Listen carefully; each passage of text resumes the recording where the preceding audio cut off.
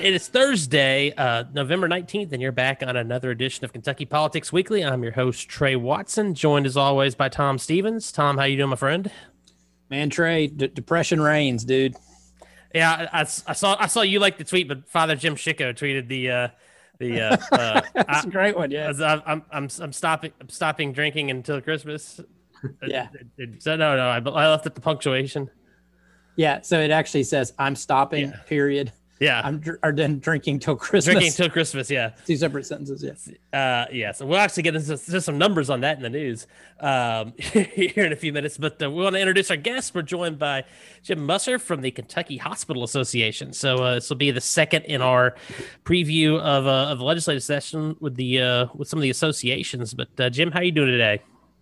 Great, Trey. Thanks for having me on. It's great to be with you and Tom, and appreciate the opportunity to talk with your listeners a little bit about what's going on with the hospitals and how we're reacting to COVID-19. Absolutely. I think more important than ever as we move into the winter to see kind of where we're at. So we'll get to some specific content on that here moving forward, but I'm sure Jim will have some to pitch in here as we move on to the news, because I think the biggest item is the governor had his daily press conference yesterday and released some new rules. I will preface this entire conversation by saying the next 5 minutes or so are the thoughts of the host and in no way reflective of the thoughts or opinions of any of the guests or co-hosts. I mean, where to start? This guy's an idiot. He's an idiot. I can go blast my abs at the gym, but I can't go to school. I can go eat dinner in a tent outside with heaters, which, Tom, correct me if I'm wrong, but these tents that are outside, in order to retain heat, to make it a warm tent, how many walls do you think they're going to have on them? Well, at the soon-to-be formed Stevens Tent Rental Company, we'll give you whatever you want. I mean, I'm like tents. I'm thinking they'll probably have, normally sides would be. I'm thinking they'll probably have normal, 4 walls and probably a roof. And unless you want to kill your guests with carbon monoxide, it's going to have a ventilation system of some sort, air flowing around it. There's literally no difference between eating inside and outside or these tents. There's none. These rules are so. You have private schools that have had for 4 months had 0 cases. How are they supposed to improve on 0? Jim, we may need to use your contacts and get some emergency high flow oxygen sent to Trey's house right now. Where you might be hyperventilating. The rules. Tom, he's created a bailout program for restaurants. And he did not talk to the restaurant association before he did it. Jim, how do you think that would work if a bailout program was created for hospitals, but nobody talked to the hospitals before they created it? Do you think that would go well? Well, probably not, but I will jump in here and the hospital association is not a political organization. We're all about the care of patients. And we are very fortunate to have a good relationship with the Department of Public Health, the Cabinet for Health and Family Services. And so we do converse regularly with members of the administration, and we appreciate that relationship. We think it is crucial for our patients. And the point that I always make, whether we're talking with folks in the executive branch or the legislative branch, every one of our patients is one of their constituents, and we are perfectly aligned. It's very different from most other industries because our interests are so perfectly aligned that, the hospital's role is quite different. It's different too because, we're not the widget manufacturers, and widget manufacturer A doesn't really want to put widget manufacturer B out of business in the hospital world, because our hospitals really rely on each other. They converse regularly. And so it's very important for me to kind of make that distinction. You also don't pick your customers. Absolutely not. We take anyone who comes to our door, and anyone who comes to our door, whether they're wealthy or poor, black or white, male or female, gay or straight, you name the category, we are going to give them the very best care that we know how. The hospitals are doing a great job. And, we've said multiple times over the last 9 months on the podcast, Tom, that to me, especially, my wife being a physician in a hospital, to me, a virus is going to do what a virus is going to do. And the restrictions that need to be put in place need to be done less to stop the virus, because you can't stop a virus, and more to make sure that the hospitals are able to handle both COVID patients and just the regular flow of patients. And, Jim, we were talking before the show, you guys, I think looking at the past dashboards, I think you definitely have seen an uptick in the amount of ICU beds being occupied by COVID patients, but you still have plenty of capacity to handle both COVID and, there are some areas that are struggling more, but, statewide, we have capacity, correct? That's exactly right, Trey. There's somber news, but there's good news. Yes, there's been a very significant uptick in the number of cases and a significant uptick in the number of hospitalizations, and use of the ICU unit is part of that. But the good news is we still have capacity. The hospitals have done an excellent job in managing their capacity, and they talk to each other, and KHA works with them on a local and regional basis to try and make sure that there are plans in place so that if there's a community surge in a community, we have the ability to transfer patients efficiently, to make sure that patients, it always comes down to, are we able to treat the patients? And the good news is we still have good capacity, and hospitals have been taking the steps necessary to ensure that there is bed capacity.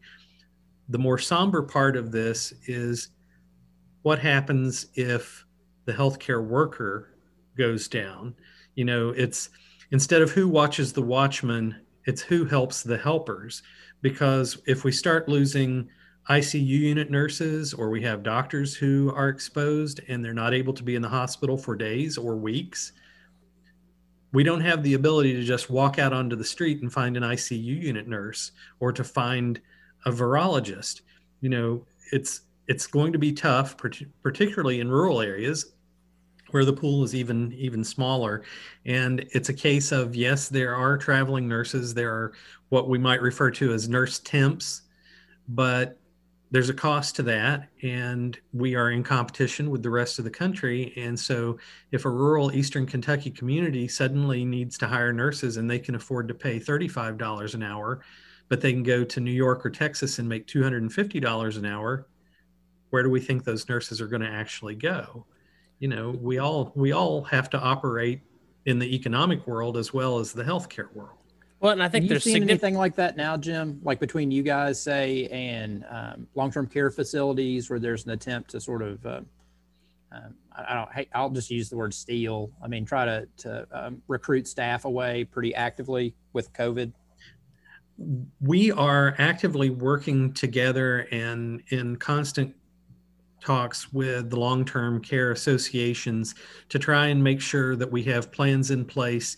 And we've already seen a couple of instances where a nursing home has been overwhelmed, and suddenly there are 35 COVID patients showing up at one of our hospitals. Fortunately, that has always taken place up until now with one of our big hospitals in Louisville or Northern Kentucky. But, the potential is there for that to happen. You think about the amount of Kentucky's population that lives on the border. So it's not just within Kentucky.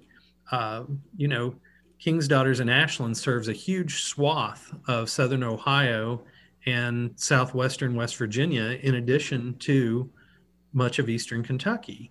So we really have to constantly be communicating. And I think that's one of the roles that I'm going to brag on KHA. I think we have played a pivotal role in making sure that kind of communication is taking place between the hospitals, between the systems, and between the long-term care facilities and the hospitals. So that's a long, convoluted answer to a very straightforward question.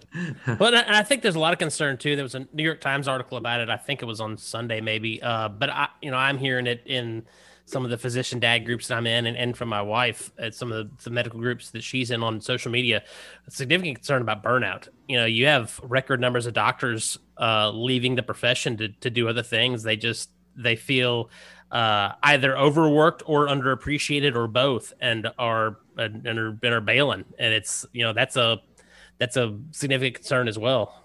Absolutely. And it's a case of the hours are grueling, and let's face it, we're all sick of the pandemic. We all want to say, enough, I'm done with this. I'm tired of wearing a mask. I'm tired of social distancing. I'm tired of being told what I can do and what I can't do. But add on top of that the stresses that the frontline healthcare workers are feeling. They're working grueling hours where they have to try and continue to be compassionate caregivers. They're witnessing sometimes horrific things with people who are unable to breathe. In some cases, people who are losing their lives. In some cases, they're coworkers, which is even more stressful. That's exactly right. And it's the stresses in their personal lives as too, because they're concerned about their children, their family members, and there are a lot of folks who are facing financial stress right now too. It may not be the healthcare worker themselves, but if your son or daughter or your sister or some other family member is losing their job. I mean, in the paper today, we're talking about the news. Lexmark is announcing that it's doing a significant layoff. And unemployment claims were back up for the first time in several weeks today. So there's important balancing that has to take place, because we can't lose our healthcare workers, because if we lose those frontline healthcare workers, then we are going to face a much more significant crisis. It's not that the situation is great now, but if you want to really compound it, let's start seeing what happens when we lose our healthcare workers, and I guarantee the situation will be worse. Well, on Trey's rant right now, I think there's a lot of healthcare workers that are about to have their school-age children back in the home. Yeah, on an extended basis. You want to continue your rant? I didn't. Yeah, let's. Jim is like the perfect antidote to your rant. Kind of pulled it back together for us. Jim's a very soothing. He's got a very soothing tenor to his voice. But let's get back to the rant for a second, Tom. I don't understand the gyms. Did they have that good of a lobbyist that they are somehow able to this is what is the effectiveness rate of a mask after being soaked in spittle and sweat for an hour-long workout? Like, that's question number one. But like, what, Tom, I'm pretty certain that like we got these things called roads and like solid ground and trails and stuff where you can go run outside if you want. You can also, you can buy a barbell. You can fill buckets with sand. You can, strap a kid. Are you getting ready to go Rocky IV? Or are you going to start doing like punch some meat in a freezer? Yeah, there are ways you can work out without being in a gym. We are totally so ass backwards, and it's not just Kentucky; it's in this country. We have focused on the wrong things. The first thing we should have focused on is, and most other countries did this, is how do we get schools open first? Once we can get schools open, we can start opening other things. But the financial toll that decision, that one decision will have in this country over the next 50 years, Tom, we're talking potentially trillions of dollars in added social welfare costs to taxpayers from a generation of young children who, at a key point both in social and educational development in their lives, couldn't go to a classroom because we got to go to bars. So we got to be able to go to college football games. Tom, Rupp Arena is still going to be open. Let's go to the universities. There is one reason and one reason only that these joints are still open, and that is tuition. If we were paying tuition to send our kids to public school, you'd be damn sure those things are going to be open right now. but the bond ratings and the bonded buildings that were built on these campuses with tuition money that expected to come in, because they already spent the tuition money that's coming in today. Though University of Kentucky, University of Louisville would be bankrupt if they had done the right thing and sent these kids home, and people had pulled their kids out of school or gone elsewhere. They'd be bankrupt. And guess who picks up the bill if they go down, Tom? I'm gonna guess the taxpayers. The taxpayers. The only reason. You look like at, two for two today. This is a big day. You look at what UK is being allowed to do. University of Louisville, Moorhead. You look at what they're being allowed to do versus what kids in public K through 12 schools are being allowed to do.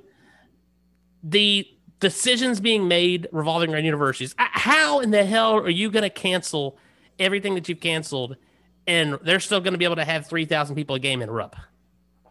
It is ludicrous. I was thinking about Commonwealth Stadium. Is there 1 or 2 home games left? I want to say at least 2. one. Don't we play South Carolina?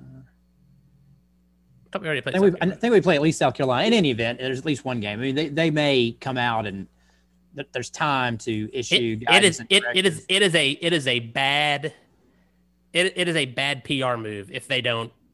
Well, so not necessarily even cancel attendance, but I would think at least in the private areas where you have the skyboxes and other things where there's no requirement to social distance and the masks and whatever else. I mean, UK may see the writing on. I would think that they'll at least have internal discussions about, do you allow something like that to go on because of the risk that it engenders. But my question is, if I open a school but call it a gym, can we still have class? Well, I had people asking me about this, following the announcement yesterday, like people that I have client relationships with and restaurant industries, and even I've heard people trying to just. One of the things that's interesting about this, you do see all sorts of innovation that people come up with. So right now, where the parochial schools are going to be closing unexpectedly, and the Catholic schools, what have you, looking at, basically talking about creating pods for kids. So let's say 3 or 4 families get together and they're going to dump their kids. They're going to be at one house on Monday. They're going to be at another house on Tuesday, another house on Wednesday, because there is not availability of other childcare avenues, and parents got to work. And to kind of what Jim was referencing earlier, some of the parents I've talked to, they are physicians. They're people in the, critical workforce areas that they don't have a means to accommodate this right now. So what are they gonna do? They can't just, put the kid in front of a computer and go back to that type of educational scenario. It's disappointing on a personal level to me. You guys can't see it. I'm wearing a hat from private school where my kid goes right now. And, I have family that are also in some of the Catholic schools. I've reached out to some people here in Lexington, Louisville this morning. I'm just trying to get a feel for what sort of the temperature is of folks in those communities. And it's disappointing because these are schools that people have made a decision to utilize a private school. They've opted out.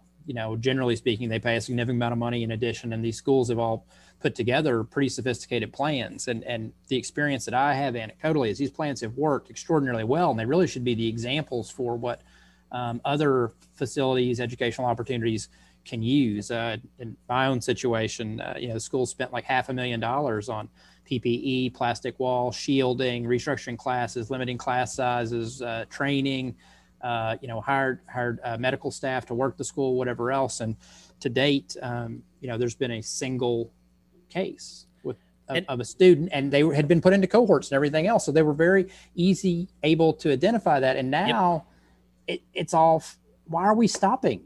I mean, that part's, this is an example of what is working versus an example of what isn't working. And it's the one size fits all problem here. We need nuance. Let me put on my tinfoil hat for a minute, Tom, because this is something that was brought up to me yesterday by somebody who does interact frequently with the officials at the state level for health, STAC and the governor's folks. I was told that it's likely that we've probably are at the peak of this particular wave, and so the governor now can put restrictions in place with or without the restrictions, the cases are probably going to decline a little bit over the next couple of weeks, and the governor will then be able to claim a victory politically for see, look, my restrictions worked. The cases went down when they were going to go down anyways. That's one tinfoil hat thing. But to your point on private schools, Tom, I know for a fact several of the Lexington private schools after Thanksgiving were ready to come back with additional classes of people who had pulled their kids out of public schools because they needed in-person instruction. So I feel bad for those parents who had already fled one situation and are now being forced into another bad situation. Let's move off the restrictions, new restrictions for a little bit, so I can let my blood pressure drop back down, and let's talk some more COVID. See, I'm trying to figure out how you rooked him into being on the show today. I want my money back. I'm out of here. Some more COVID-related items. The Courier Journal, Tom, has an article up about the PEBT cards that I got and some other people I've heard from have received, and kind of what they are. It is from a COVID Cares program that's kind of part of the National School Lunch Program, make sure that money still gets to kids. What still is kind of shocking to me is they're basically encouraging people who don't need it to buy the food and donate it back to families. I got a couple issues here, Tom. One, we've seen people who got unemployment checks who then later the state came back and said, oh, you actually didn't qualify for that. Give us our money back. I'm very hesitant to spend the money to then donate it to a food bank under the concern that they're going to come back to me and say, well, you make enough money. You shouldn't have really gotten that card. So we need our $5.86 a day back. So I still haven't taken it off of the little piece of paper it came on. I'm also concerned, something that you brought up with me before, Tom, is when federal dollars are given or directed to a specific individual, it is against the law for someone else to use that money. So, is it even legal for me to spend that money at a grocery store and then go donate it to a food bank? I don't know. It's an interesting nuance. I would probably just recommend you steer clear of it. Now is somebody going to prosecute me for spending the money and donating to a food bank? Probably not. I'm more concerned about whether or not they're going to come with a handout looking for the money back later. But at the same time, this money has been appropriated, and if it doesn't get spent, I mean, Jim, you've worked for Congress. Tom, you've worked all over government. That money's that money's going to sit in that bank account for God knows how long. It's not like it's going to just get rotated right back into the general fund to be spent somewhere else. It's already been appropriated. It's just going to sit there for God knows how long unless it's spent. So I've got some calls out to figure out if I can get some level of assurance that no one's ever going to come with a handout looking for this money back. Then I'd be more open to spending it at a food bank somewhere and donating it. But especially with the experience people have had with unemployment, I have serious concerns of that. I think you should wait and see if it pops up in the treasurer's unclaimed property system. See how long it takes. It pops up. Staying on the topic of charity, new report out. Kentuckians are less than charitable, I guess. 32nd out of 50 states for overall charitable actions, which include a combination of volunteering and service and charitable giving, according to Wallet Hub, who does all sorts of stuff like that. Just kind of interesting, especially in the time that we're in, to see that I think we made strides in Kentucky, but it's not. Not anything to parade about. I will say I do think with less people giving in Kentucky, that's why programs like what Commissioner Quarles has done, trying to take scattered money for things like food banks and organize them in a more directed, targeted fashion. Kind of herd all the cats out there that are trying to have the same goal, that are trying to do the same thing, but may not coordinate with each other. Setting up an overarching system on top. We probably need more of that. And I know that was something I was with Ryan, and we left a meeting with Hal Rogers during the campaign in 2015, and he came up with that whole idea for the Hunger Initiative after meeting with Congressman Rogers on the ride back from Somerset. So that's kudos to Ryan for identifying an issue and coming up with a very effective way to to deal with it. Staying still more on COVID. Article from the Herald Leader: Kentucky residents cure pandemic boredom by breaking out the liquor. Survey shows. I'll read from the Herald Leader here. Pandemic-related boredom has caused nearly, I love that, pandemic-related boredom has caused nearly 1/3 of Kentucky residents to set aside the beer and wine and start breaking out the liquor. Is it boredom or is it paranoia? Is it? It could be all. By the way, we're 1/3. Tennessee, according to this survey, this is done by the American Addiction Centers. Tennessee set the nation's highest mark. 62% say that they have switched, that they have caused them to drink spirits with a higher alcohol content due to pandemic boredom. 62%. And I suspect that doesn't really go quite far enough, because one of the things that we know from the enforced lockdowns and so forth, we have seen an increase in opioid use. We've seen increases in suicide. We've seen increases in domestic violence. So there's a real cost to trying to keep people locked up in their houses. You know, it's a case of, it's a political decision as to how you're going to do it, but we have to be cognizant that there are costs as well as benefits when we start talking about locking the economy down. Joe Biden's advisor on this front, a professor from the University of Minnesota, not a medical doctor, but a PhD, has called for that kind of lockdown, and it sort of ignores the costs that are involved. And that's the kind of thing that I think we have to be cognizant of, because for our hospitals, we're concerned with all of our patients. It's not simply about COVID-19. COVID-19 is a pandemic, and of course we are concerned, and it's at the head of the line right now.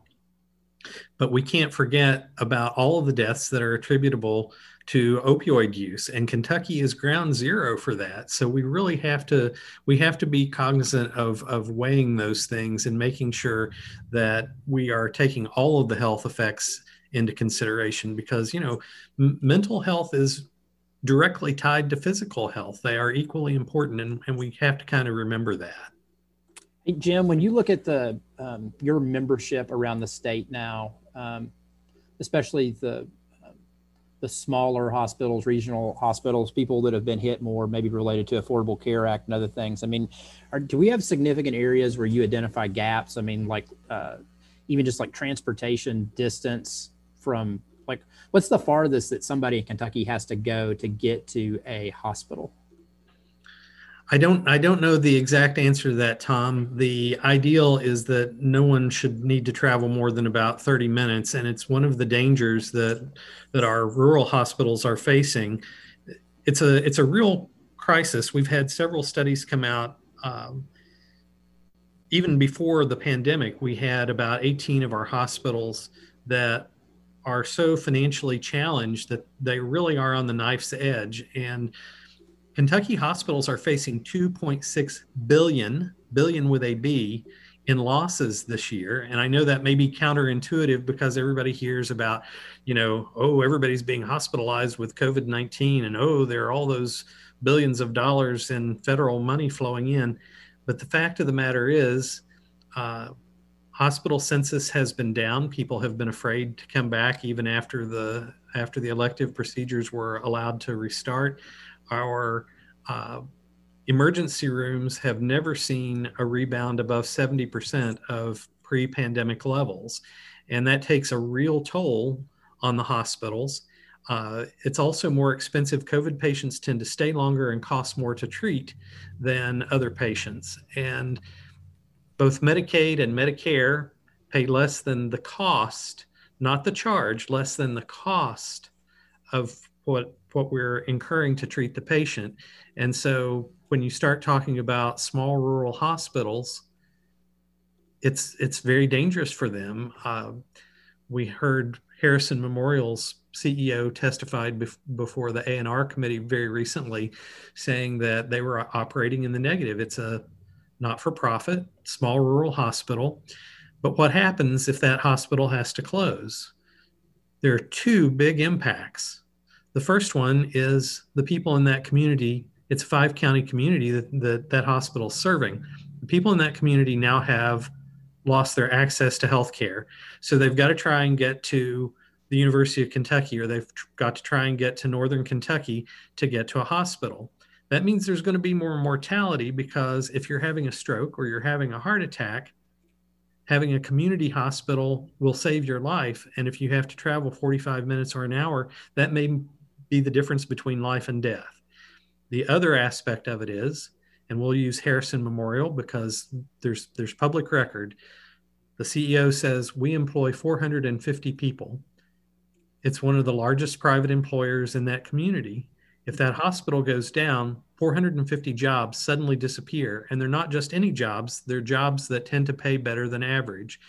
We saw this happen earlier in the year with the closing of Bellefonte Hospital in Greenup County in northeastern Kentucky. 1,000 jobs immediately went away. The city of Russell, where that hospital was located, immediately lost millions in tax revenues. That's devastating to a rural community, and it has a multiplier effect across the community. Just like adding a business has a positive multiplier, losing one has a negative multiplier, because now those well-paid people are not going to be in that community anymore. They're not going to be buying groceries. They're not paying taxes. They're not supporting the local school. They're not shopping. They're not eating out. All of that is gone. And so the impact is multiplied across the community. And we're looking right now at 23 of our hospitals around the state that are on the knife's edge. And so we really have to take every step that we can to preserve that access to care and to preserve those important employers in those communities. Well, and don't forget too, in a lot of these small communities, one of your number one charitable givers is every one of these hospitals has a charitable foundation attached to it. And one of your number one charitable givers to a variety of causes in the community is going to be that hospital. So the hospital goes down. Not only have you lost the revenue, that the government uses, but you're losing another entity that was, propping up some functions that the government's now going to have to pick up the cost for, because that charitable foundation is also gone. That's exactly right, Trey. All right, I got a couple more news items. Then we're kind of already got a foot in, but we'll jump full in on the health of the hospitals in 2021 session in a second. But Tom, I don't know if you saw the governor of California, which state has one of the most restrictive COVID rules. By the way, wasn't just the governor. Now it's come out also the heads of the California Medical Association went to a dinner at the French Laundry.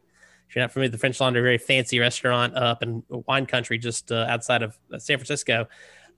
Went to a dinner with well north of the allowable gathering limits. Masks not involved. The governor has made some very apologetic statements. But my question is, where did they get the apologetic statement? Let them eat cake. Well, my question is, where did they get their hair done before they went? Did they go to Pelosi's place, or did they get? Man, I've started using this phrase about having apocalypse fatigue, because we are all tired of this. There's a certain point when you see this by public servants like this, particularly in a place as challenged as California, as blessed it is with finances, natural resources, and so many things. I mean, are folks there, are they citizens or are they subjects? Because if you're a citizen, it's completely unacceptable. The arrogance of that is beyond imagination. I hope they hold their feet to the fire. Tom, my wife's been watching Queen's Gambit on Netflix. Have you watched this? Yeah. I actually finished it. Yeah, it's good. I was out after the first episode when it was supposedly taking place in the 1950s. They talked about the protagonist's mother being killed in a car wreck on New Circle Road. Tom, you're from Lexington. What year was New Circle built in? Oh gosh, in the 60s, wasn't it? Or like parts of it, like it wasn't connected all the way. I don't think it's like in the 70s. I know, like the back end of it back here. I've got pictures of our house before it was when it was being built, and New Circle is not present. Well, I feel like I know the final conclusion of it. I don't know. That's a good thing to look up. That's the type of thing you go to like Parkett and there's photos on the wall and you can identify the date on it. It ain't the 50s. I'll just say that. So that's a little. There's definitely some historical anomalies in there. She goes to like Fairmont High School, which I'm pretty sure there's no Fairmont High School. And What else was in there? Wow. There were several things. Pretty Pretty good. I liked it though. I thought it was good. The ending was satisfying. I will leave it at that. My wife said the same thing. I didn't make it to the end. Good night last night for the Cats, and I think it's for Louisville in the NBA draft. You had Maxey, who I think everybody expected to be picked in the first round, and Quigley, who was a surprise to pretty much everybody. Of course, Quigley is reunited with Kenny Payne now in New York. The Knicks traded up to get that pick to pick Quigley, and then Nick Richards got picked by Charlotte in the second round, which means he's reunited with PJ Washington. And then you had Jason Nora, I think is how you say his name, the shooter from Louisville, 3-point specialist, decent rebounder too. He got picked, I believe, in the second round as well. So good night for the Kentucky-based teams in the NBA draft. And Tom, there is a football game this weekend. I'm not going to talk about it because it's not going to go well. Is there any hope of the game being canceled? Yeah, that's a possible net pickup on COVID-19. Cancel the Alabama game. Yeah, I think it sucks too because it's a good time. It's a 4:00 game, and nobody can go out and watch it now. That would be the one win for us if the game got canceled. I was trying to go through the executive orders this morning, and the restrictions on the 8-person rule from 2 households also extends to sitting at the same table outdoors at a restaurant, which is one of those too. I'm like, I didn't realize that when listening to it, but that's how it's written in the order. And I've had some people inquire about the restrictions related to the restaurants, and it's tempting to focus on local restaurants, and it's got the stuff in there about publicly traded companies and whatever, but it's not how do franchisees and other entities work, and it's, I don't know, it was complicated. So that's how I came across that. So if you're planning to go out and meet some people, make sure that it's no more than 8 people from your same family at your outdoor viewing location. Gonna be a lot of quickie marriages set up. That's what you need. If you're gonna have a restaurant, put a wedding chapel out front, and then like you get when you pay your bill, you get a divorce. Like there's got to be some way you can scam that. Yeah, you could like just sign a contract with your mom to rent her place for the 25-person, whatever restriction on Thanksgiving. Yeah, there you go. All right, promote the gray economy. There you go. There you go. All right, we're gonna get off the news and go kind of back to the hospitals. And Jim, we already kind of went through some of the financial considerations. I know Senator McConnell's been very helpful getting a lot of money passed through the CARES Act to help replace some of that lost revenue. In general, where are the hospitals? I mean, I know you said we had 20 some that were in financial straits before COVID. Kind of has the CARES Act money helped them kind of stay at even where they're still in financial straits, but at least just regular financial straits, or were we looking at still below where they would be left on their own devices without COVID? Let me start by giving absolute kudos to the majority leader for all that he has done to help the hospitals. He's been an absolute champion for the hospitals, and our Kentucky delegation generally has just been superb. Of special note, I think Andy Barr really went to bat for the hospitals early on in fighting for our share of PPE, because our hospitals would be ordering the personal protective equipment and it was being redirected other places because Kentucky was not a hot spot. I don't want to go too far out on a limb because it's still serious, but we have done better than much of the country. And it has been providing its own set of challenges, because what has happened is, because we weren't a hot spot, money that was coming out of the federal government wasn't initially directed to Kentucky. It went to hot spots. PPE that our hospitals needed was being redirected to hot spots. And so that was all very challenging, but our federal delegation really stepped in and stepped up in a big way. And for a little state like Kentucky, we really do punch above our weight, and thank goodness for our people that we have the majority leader in the United States Senate, it's been invaluable to us. Those federal dollars have covered about 40% of the losses that the hospitals have suffered thus far. But the sad part is COVID-19 isn't stopping on December 31st. As much as we all wish that it would, it's going to still be here. So we are looking for ways that we can help ourselves, and we are going to be talking with members of the legislature about what we call our Hippocratic Oath legislative platform. First, do no harm. We're not coming asking for a penny from the taxpayers of Kentucky. We're not looking for bailouts. All we're saying is, please don't cut the amounts of money that are going to our disproportionate share hospitals, called disproportionate share hospitals because they serve a disproportionate share of the uninsured. Those are the hospitals that take care of the poorest of the poor. Please don't cut Medicaid payments, even though it pays less than cost. Those dollars are crucial to keeping the doors open.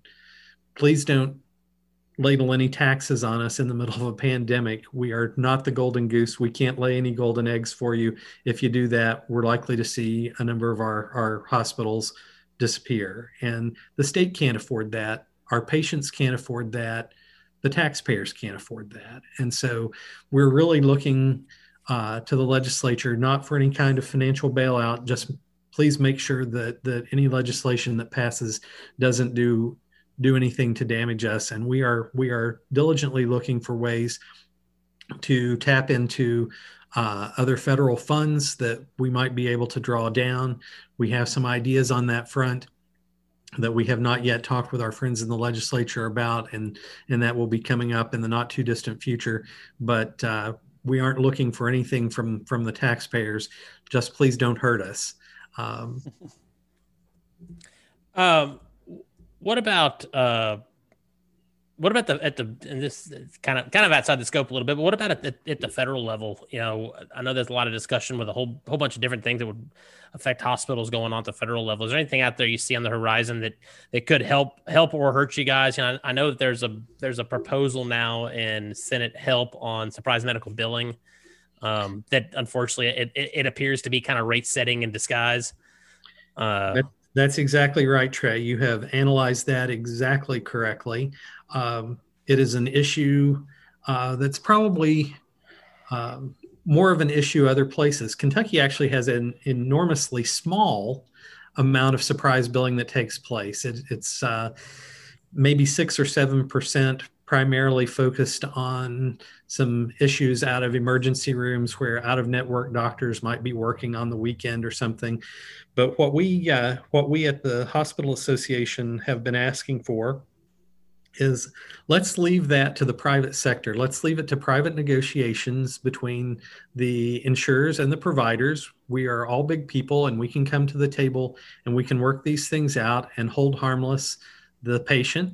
We want to be paid what we have an agreement for in the copay, but anything above and beyond that, we ought to be able to negotiate that between the providers and the insurance companies. And I think the insurance companies would agree to that as well, because you're right, it ultimately becomes an exercise in rate setting when the government gets involved. Everybody can agree we want to hold the patient harmless. Let's leave it to the private sector. Is there anything else that you see on the federal level that either would help or hurt you guys that you kind of have an eye on? Especially rolling into a new administration. Yes.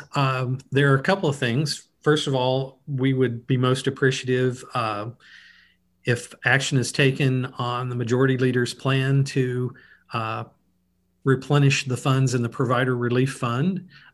Certainly our hospitals here in Kentucky would like to be beneficiaries of that, because Kentucky hospitals were some of the very first to be completely shut down from doing any elective procedures. And those elective procedures are the dollars that we use to make the money is. Yeah, that's where we make up for the cost of care that isn't covered by Medicaid and Medicare. And so we weren't a hot spot, so we didn't get money. And so we would like to be recognized for the fact that we were shut down early. We did exactly what we were asked to do.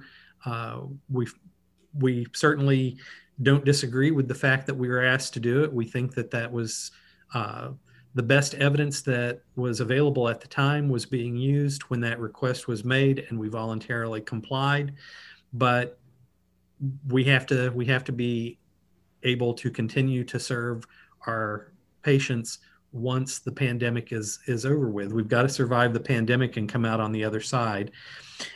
And on the good news side, rather than being all doom and gloom, you're the wrong place. there's actually some really optimistic news too, because first of all, we have been told to anticipate vaccines first from Pfizer and then from Moderna. And I was reading today that AstraZeneca's clinical trials have been going great. Those have been taking place in Oxford, England, and they also have had a 95% efficacy rate, which is phenomenal. It's been amazing that Operation Warp Speed has been just an unbelievable success in getting a vaccine through the process, through the clinical trials, through all of the safety and stress tests that take place to bring a vaccine out in less than a year. You know, it's just about 1 year ago that this virus was identified, and you compare that to smallpox, to polio, to measles, mumps, rubella, chickenpox, things that took decades, centuries before a vaccine was developed.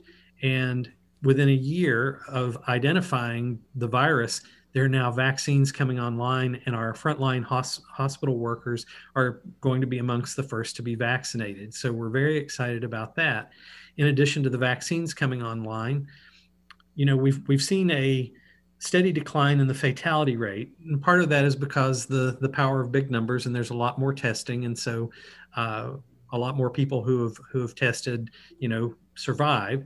But it's also a case that it's novel coronavirus, so we've been learning every day, and it's why you hear some of the communication has been so horrible, and you guys know this. You know, somebody comes down from Mount Olympus with golden tablets and says, "This is what you must do." Well, you know, that's not exactly how science works. This is a novel coronavirus, and every 2 weeks we've learned something different. Yeah. And forget the thing that was on the golden tablet last week. Here's the new thing. So, like, I know survivability has gone up because we've stopped putting everyone on respirators. We figured out, oh, that's not always the best for every patient. That's right. Much to the chagrin of the respirator business. It was very excited for a little while. Speaking of a business who stands to make some money, how are Kentucky's hospitals set up with medical deep freezes? I know I've read a couple of articles that that's the next big shortage as far as getting the vaccine out, because they do have to be stored at like negative 103 degrees. At least the Pfizer one does. How's the medical quality deep freeze set up? Well, it as I'm sure you're not going to be surprised to hear, it varies greatly across the state as to what hospitals have.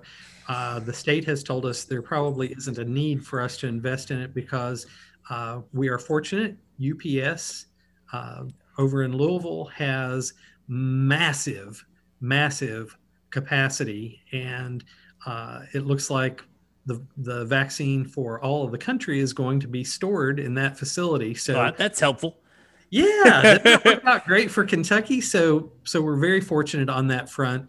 And the Moderna vaccine, which will be the second one, doesn't have those same storage limitations on it. And the other thing, I would be really remiss if I didn't mention a new therapy that has been granted emergency use authorization by FDA just within the last few days. And I find it very exciting. Eli Lilly has a new unpronounceable drug, bamlanivimab, that is an infusion. It's a 1 dose. So you've gone, Tom, you go over across town, you get your COVID test, and they say, yeah, you're positive. So the next stop for you is you're going to go to the hospital, and we're going to give you bamlanivimab, and it's 1 dose. and we're going to put this vial in with some saline solution and infuse it into your arm. That'll take about an hour. Then we're going to keep you there for another hour to make sure that you're okay, that there's no adverse reaction. And then we're going to send you home. You're not going to stay in the hospital. We don't need to put you in the hospital. We don't need to put you in the ICU unit. You've got a treatment that's going to allow you to go home. And that to me is, yeah, it's exciting. As horrible as the disease is, and as horrible as living through this pandemic has been, one of the real silver linings has been the tremendous advances in medicine that we have seen. This Eli Lilly drug is known as a monoclonal antibody therapy. And it's a therapy that's been around for a little while, but it's never been applied in this particular way. It's been used for anti-inflammatory diseases or on inflammatory diseases as an anti-inflammatory. It's been used in the treatment of cancer, but it stimulates your natural immune system to attack the virus. So it's really an important step forward. And the fact that we're getting these kinds of things is a real bright point in the storm, and it gives us all hope that we're going to come out of it better.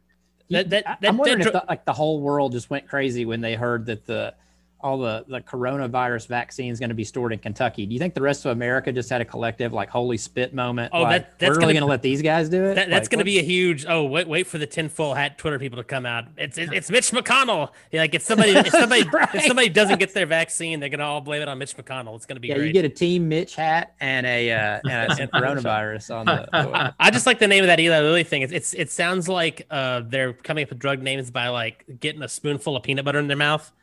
And then just saying whatever comes to their mind. I got a PPE or personal protective equipment question. So we were told, I think when we had the restrictions on elective procedures, that a big part of that was so that we could conserve PPE. Is that still a real factor for the especially the rural hospitals in Kentucky? Do they have access to what they need? I think for the most part, they're in pretty good shape, because one of the things that was required going back online after the shutdown was they have to maintain as a minimum a 14-day supply of PPE.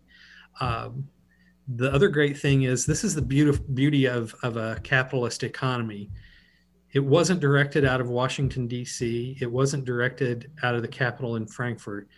Businesses by the thousands have stepped up to change what they were doing to switch over to making PPE. We've seen it here in Kentucky, where they've made masks, where they've made face shields, and we've had great partners, even out of the community colleges where they have 3D printing. They've been making the face shields and making those available. So we've seen a real dynamic from capitalism stepping in to help make sure.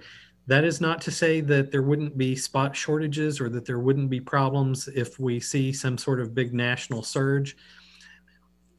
And slightly off the topic of what you asked me, Tom, we shouldn't be surprised that at this time of year that we're seeing a lot more cases. It's not unique to Kentucky. It's not unique to the United States. It's not unique to North America. It's happening all over the Northern Hemisphere because we're moving into winter.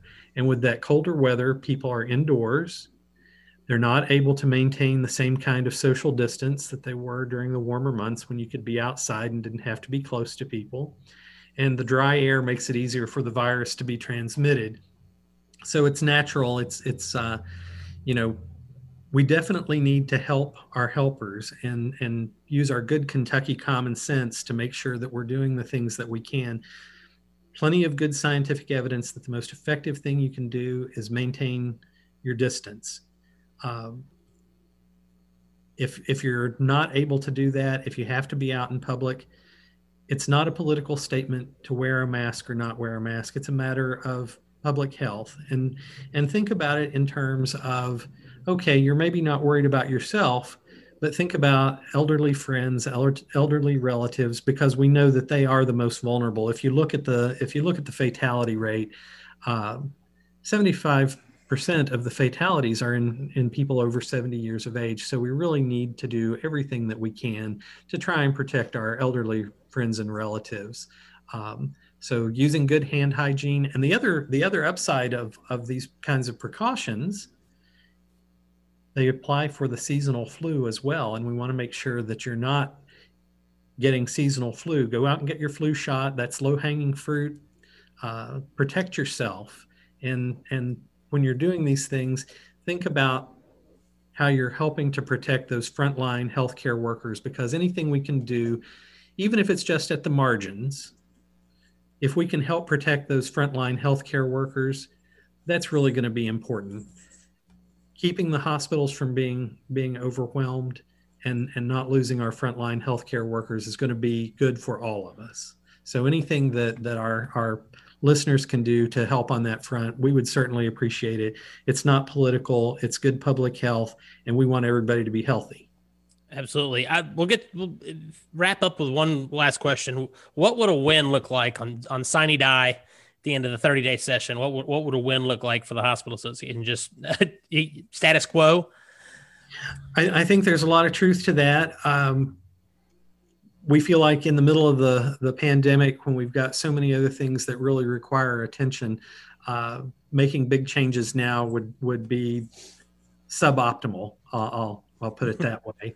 And one of the great things is we have been very active talking with members of the legislature during the interim, and we have had such a wonderful reception. I'm so appreciative of the leadership of the House and Senate, and the members that we've talked to in and out of leadership have just been great. They seem to understand the plight that our hospitals are facing. And as I said to you earlier, every one of our patients is one of their constituents, and our interests are so completely aligned. I appreciate you having me on to represent the association, represent the industry, but our industry really is different than most associations. It's completely aligned with taking care of the people of the Commonwealth and making sure that our ability to do that remains intact. You know, the hospitals are absolutely the front line. They're the place that you go to when there's an emergency, when you need care, when you need somebody to provide you comfort during an illness. That's what we're there for, and we want to keep doing that. Absolutely, and keep my wife employed. That's also very important to me personally. Absolutely, yeah, the economic side of it is just critical. Before we go, Tom, one note for you and for listeners out there: if you're a kid of about my age, be very excited. I don't know if it debuts this afternoon or this evening or tomorrow, but the first season of the renewed reboot of Animaniacs is going to be on Hulu. I'm very very excited about that. I've been annoying the hell out of my wife singing the theme song around the house for like 3 days. And keeps pissing her off. Love Animaniacs, especially if you go back and watch some of the old ones. Man, there's some really adult humor in those shows that it kind of shock you now being older if you watch it. But Jim, thank you for being on with us, and we look forward to seeing what happens at the hospitals through session, and also with the new administration coming in DC. Thank you so much, Trey. Really appreciate being on and having the opportunity. Hope we can come back again. Absolutely. And as always, you can catch Kentucky Politics Weekly wherever you stream podcasts. If you get us on Apple Podcasts, please be sure to give us a review. I think we'll probably do one show next week, early in the week. Probably just be me and Tom for the short Thanksgiving week. And we'll be back to our association legislative preview the week after. But as always, appreciate you being here with Kentucky Politics Weekly, and we'll see you next week.